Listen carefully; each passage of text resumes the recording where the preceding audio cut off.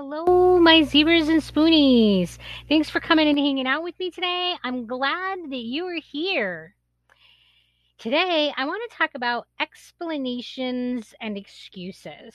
This is a frequent topic of conversation in chronic illness forums. Doesn't matter if it is ADHD or gastroparesis, having a chronic illness leads to this strange debate of explanations versus excuses. Are they different? If so, how? Is it ever reasonable to use your illness as an excuse? Is it ableism to accuse someone of their illness, using their illness as an excuse? A lot of questions come up around this topic. So let's get into it. Let's start by talking about the difference between an explanation and an excuse, because I think that we can all agree that they are different. Here's how they're defined. And these definitions are taken from the Oxford Dictionary. Explanation is defined as a statement or account that makes something clear. And the second definition is a reason or justification given for an action or belief. An excuse is defined as an attempt to lessen the blame attaching to a fault or offense, seek to defend or justify, with the second definition being a reason or explanation put forward to defend or justify a fault or offense. Both are about providing a reason that something happened, but there's a key difference here: blame. When talking about making an excuse rather than providing an explanation, something that has happened on a social level that has made the person desire to assign blame. The conversation of excuses is built on the assumption that a fault or offense has occurred, and then the explanation being provided in an effort to defer that ownership. Thus, excuses are always explanations, but explanations are not always excuses. It depends on whether or not there is blame being assigned. And this makes things messy because it quickly becomes a matter of perspective. Let's take a look at an example of this. Let's say that I was supposed to hang out with a friend, but I had a flare up and I was not able to attend. My friend becomes angry that I didn't attend the social event because they blame me for having the flare, because they believe that I could have controlled my symptoms. After all, I have had this disorder for years and I have been managing it for years. I should have a handle on things by now. Right? This logic does make sense. However, it fails to understand that regardless of how good a care plan is, there will always be flares and symptoms of the chronic illness. That's the nature of a chronic illness. Yet, there's also a correctness in that there are plenty of times that we make choices that directly lead to our flares. And sometimes we know ahead of time that these choices are going to cause a flare, and sometimes we don't. So, where does that leave us in this conversation? And the answer is nowhere useful. The conversation of excuses versus explanations centers around the idea of control. Did you have control over how things played out, or were you a victim of circumstances? And the answer is yes to both. When it comes to chronic illness, we do have a certain amount of control over our symptoms, and that's why having management care plans is so important.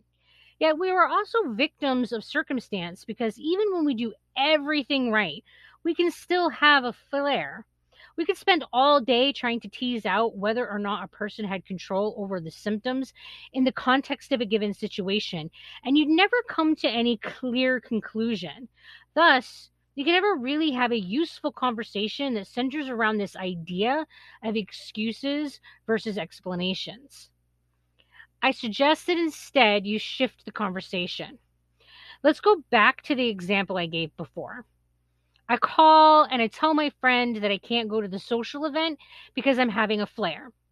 That friend is upset and states that they feel I always have an excuse for not attending social events with them.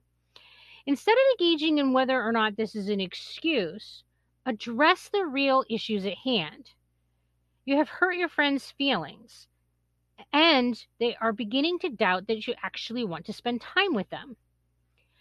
Directly addressing those two issues will be a much more productive conversation than trying to debate about what makes something an excuse versus an explanation.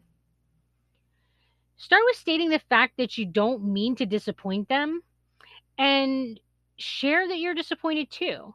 If this is something that's been happening a lot lately, try brainstorming with them ways that you can still be social with them when you're having a flare, or how to be spontaneous and take advantage of the good days when they pop up. When people see us putting in the effort like this, they are more likely to see our flares as explanations rather than excuses. Now, we all know that having a flare often means having no spoons. This conversation doesn't have to happen in that moment. You can call them up the next day or as soon as you're feeling up to it, but keep in mind that the sooner you talk about it, the better it will be for your friendship. So, a shift of focus. If you type in excuse and chronic illness into Google, you will get a whole bunch of results. Many of those results are posts talking about how to avoid using your chronic illness as an excuse.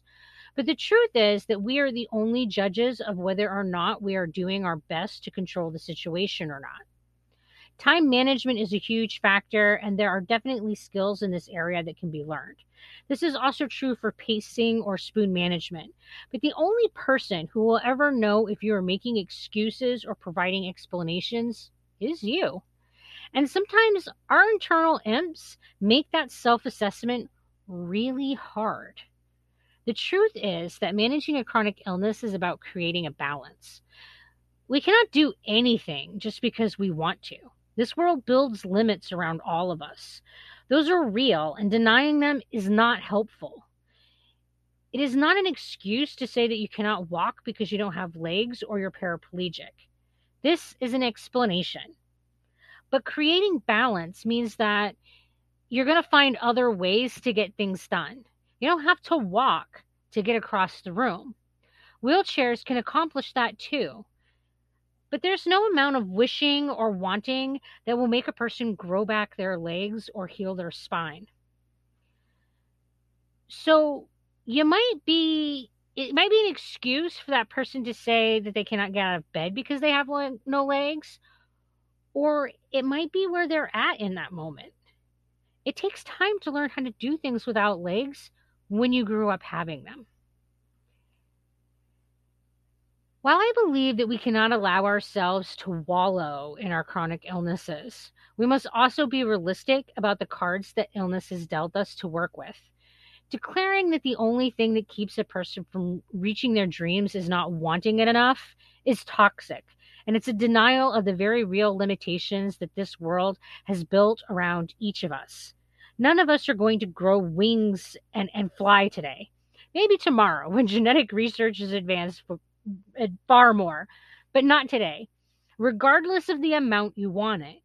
Yet, we can't give ourselves permission to be assholes or give up because we have chronic illness. Being successful with chronic illness is possible. Oftentimes, creating success is more about changing our expectations than it is about reaching ceaselessly for that golden, elusive egg. And sometimes, using our illness as an excuse should be considered fair. Giving people grace is about seeing people where they are in that moment and allowing them room to deal with whatever it is that they are tackling in that moment. There are times that we run out of spoons, yet we have no choice but to keep doing things, and thus we move forward with our knives. Saying it is a knife day is an excuse. But we should all be allowed to have an occasional knife day, whether we have a chronic illness or not.